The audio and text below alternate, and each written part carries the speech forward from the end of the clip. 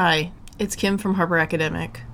Closures rightly abound in the outbreak of COVID-19, and we here at Harper Academic and HarperCollins hope you and your family are safe and well. Before everything got turned upside down, I was able to talk with one of my favorite house authors. Good afternoon, it's Sarah Perry here. Sarah's latest novel, After Me Comes the Flood, is actually her debut. We've published her books a little bit out of order. One hot summer's day, John Cole decides to leave his life behind. He shuts up the bookshop no one ever comes to and drives out of London. When his car breaks down, he becomes lost, and he goes looking for help. He stumbles into the grounds of a grand but dilapidated house. Its residents welcome him with open arms. They all know him by name, they've prepared a room for him, and they claim to have been waiting for him all along. But who are these people? And what do they intend for John? After Me Comes the Flood is available now in paperback original from our in-print Custom House. I hope you enjoy our latest conversation with Sarah. You can find our earlier recordings with Sarah about her books The Essex Serpent and Melmoth, and conversations with a host of other HarperCollins authors on our SoundCloud page.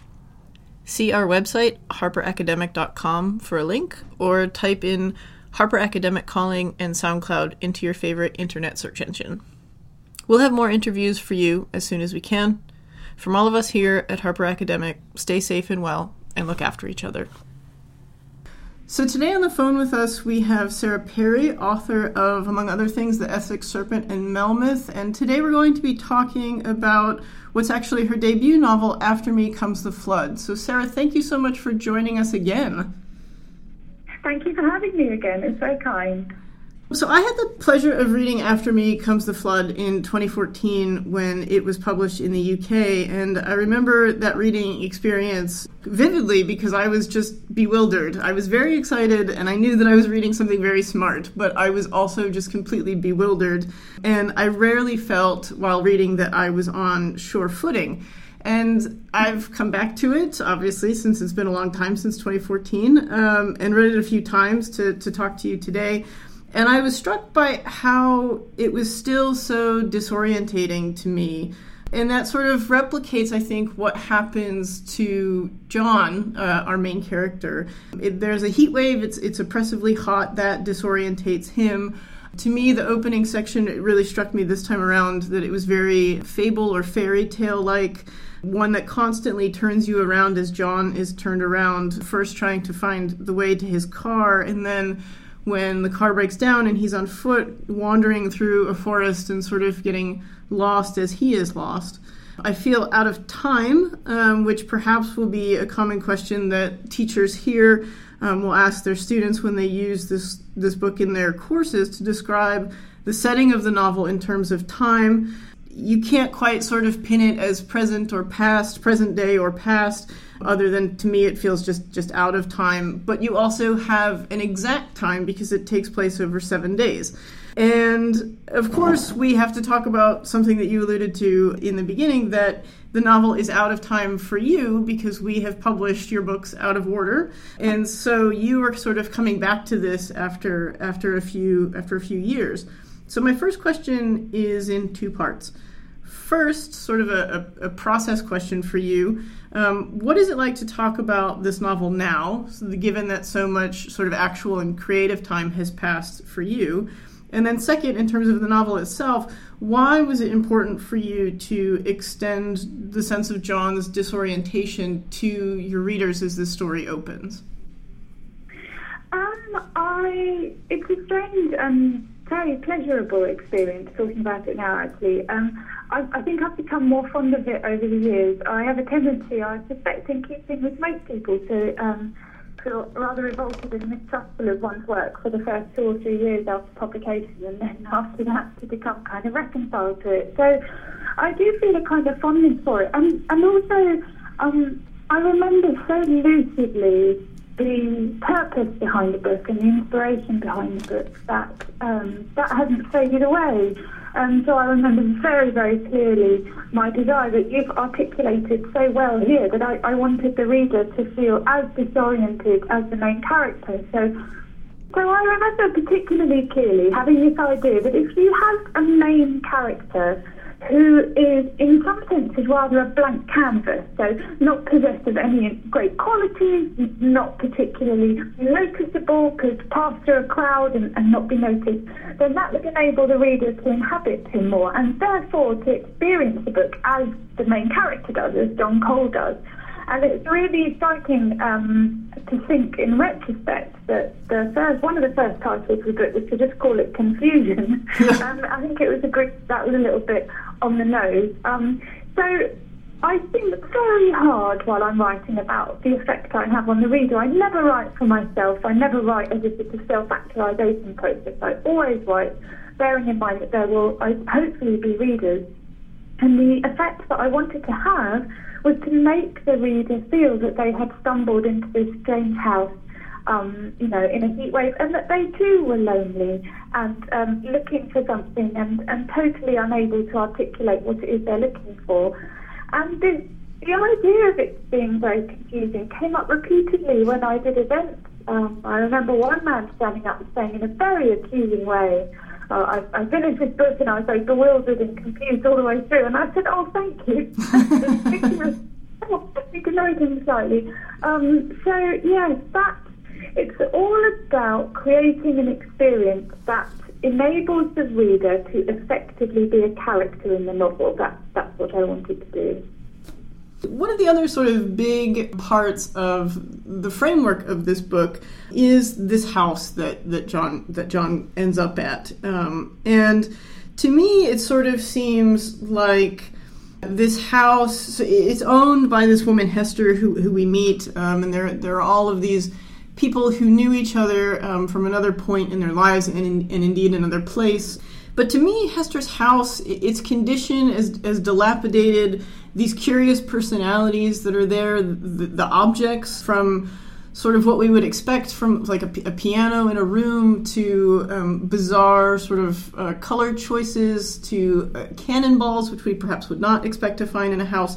But to me, this house seems like a curiosity cabinet. It's a built environment that has a lot of quirks and a lot of emotion sort of seeped into these walls that people either do or do not want to be reminded of.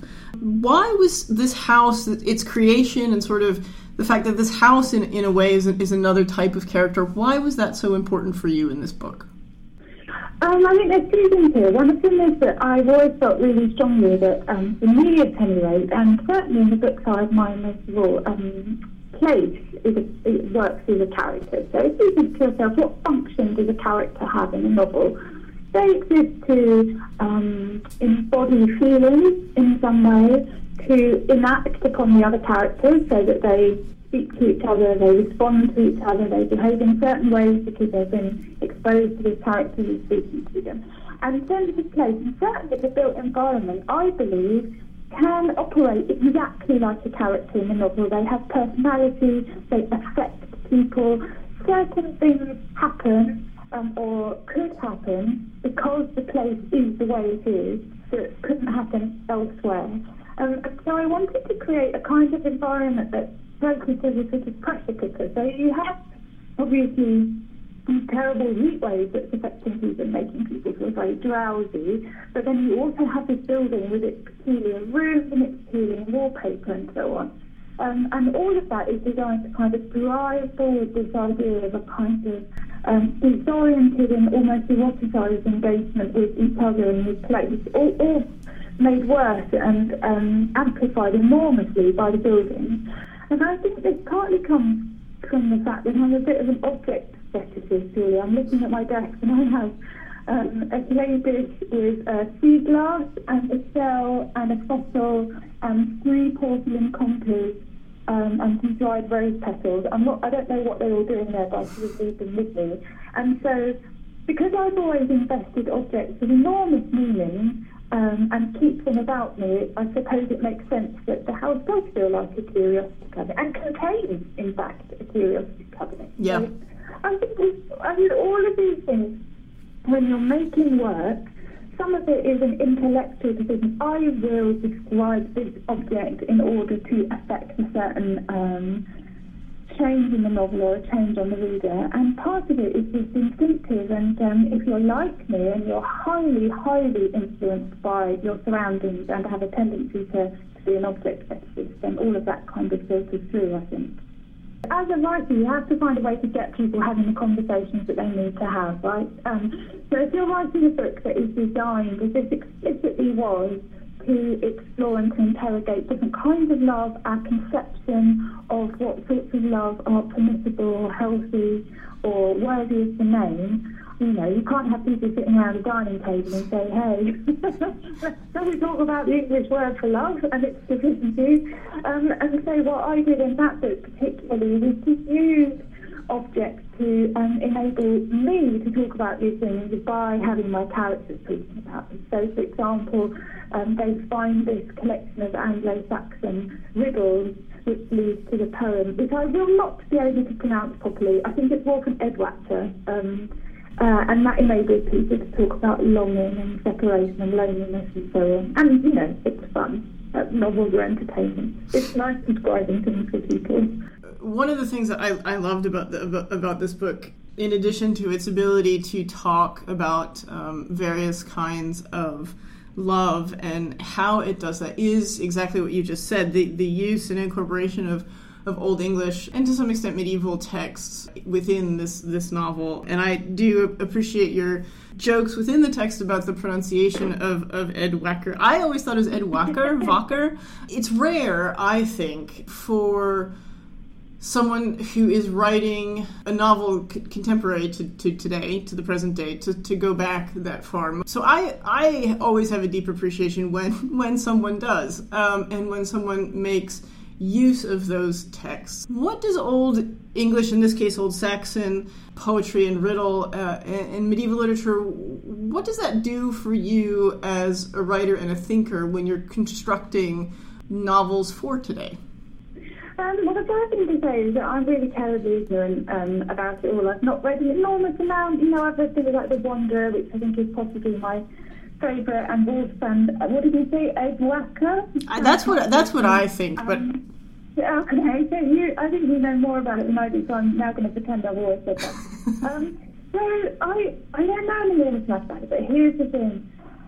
I'm totally fascinated by verse, which is simultaneously deeply imbued with meaning and very rich, but also fabular, a real fable and storytelling. So, it's the Wolf and Edward poem has hanging about it the feeling of a fairy tale, of a woman being stolen away, of warring tribes, of islands separated by, an impassable stormy stretch of water, which kind of hits at that kind of God particle that we have as storytellers or story readers of wanting to go right back to that kind of primal need to be told a tale. And that's very pure in the world where the act of writing has become hung about with so much anxiety about what constitutes literature, what constitutes something being worthy of being read, what constitutes authenticity, and who has the right to say these things. There is something about that period of writing and all of those early forms of storytelling, right the way back to the Bible, further to the Epic of Gilgamesh, before it all became attended by all those anxieties, that feels to be incredibly exciting, incredibly pure. But there's something else that's really amazing about it, which is that as well as being a fable, it's so full of feeling and so full of yearning. It's a love poem that you can't possibly untangle because you don't know who any of these characters are, who really is speaking to whom. And then another layer to that is that we don't know who wrote it and we don't know what it means. And as I think a character says in the book, because of that, it belongs to everybody. So if I were to read it now, what it means to me now and how I would interpret it now is mine. Nobody can tell me that I'm wrong. It is as I believe it to be. And so I find all of that incredibly exciting. And I worry that kind of very pure attachment to storytelling is sort of slightly being lost. So it kind of calls to me really profoundly, actually. One of the most poignant storylines for me is when Elijah talks about his faith, and then also when Hester and John are talking, and Hester sort of offers her view on Elijah's faith and its loss. There is some irony, of course, that we are having this conversation about this book, and I'm asking a question about Elijah's faith in a leap year, and only a few days past. Yeah, and only a few days past leap day.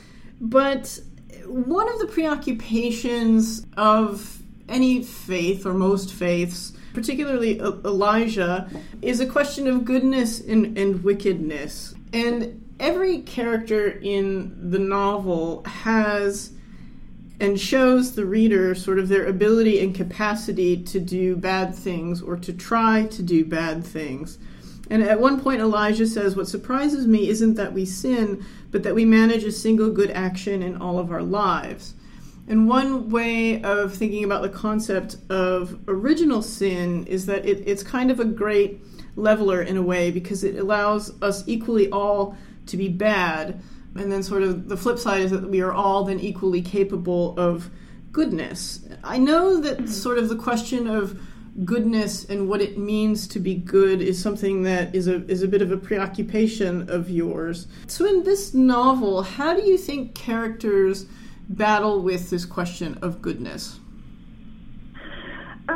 You're right, but it is a constant preoccupation of mine, becoming very explicit, I suppose, in Melmoth, and it's being written about now in the book that I'm working on at the moment. And I think there's something really interesting here, which is that having come out of a sort of Christian fundamentalist background, what I have sort of retained is the flipped coin of the concept of original sin, right? So if you're brought up believing that everybody's a sinner, that's quite a devastating theology in some ways. But actually, the corollary of that is that if we're all equally capable of failing towards whatever concept of goodness that we instinctively move towards, then we're equally capable to access grace and forgiveness and to move on and so on.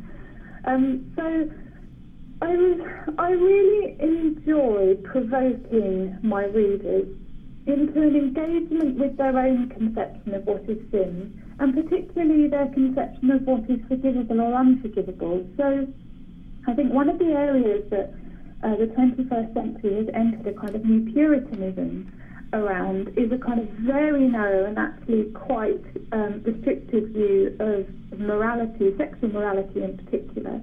This idea that it is the kind of last great thing that you could do is to entertain, even emotionally, an attachment to somebody else. Or, for example, that your emotional attachment to somebody could be furtive, could be damaging. And I don't want to say too much for the sake of the readers who haven't read it yet, but, people behave in really shocking ways in this book.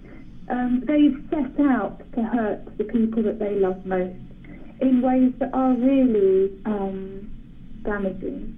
But it's still love. And I think that's the proposition of the book, really, and something that I think I stand by. I was very young when I started writing this book, but I do think I stand by this idea that this very narrow prescriptive idea we have of what constitutes love, that it must be socially sanctioned in a number of ways, that it must be entirely benevolent, that it must be reciprocated to the precise degree in which it is offered, that it cannot be offered to two people simultaneously, that it must never cause any harm, and so on. I find it quite troubling, so it was quite fun for me to force John, my lead character, to encounter all these different kinds of love and to understand that the sensation itself has a virtue and a goodness, even if the outcome is unhelpful, if that makes sense. Yeah, absolutely. It's a very strange combination of Puritan and amoral hippie.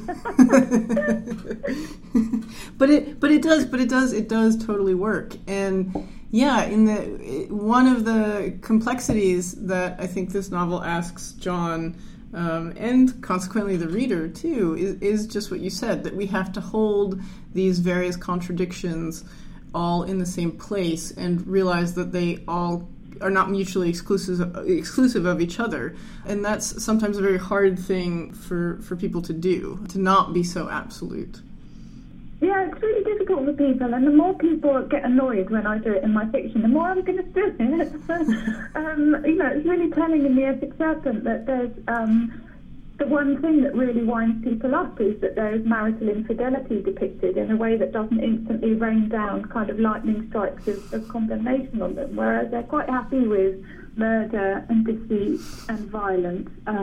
But if you put a foot out of line on that kind of morality, it's sort of the last gasp of a kind of a conventional morality, really. So I have enormous fun playing with it and winding people up. Well, Sarah, thank you so much for joining us again. You are the first person, actually, the first author of ours to be on our podcast series 3 times. So we always, wonderful. Yeah, we always appreciate talking with you. So thank you so much. It's been a pleasure. Thanks so much, Kim.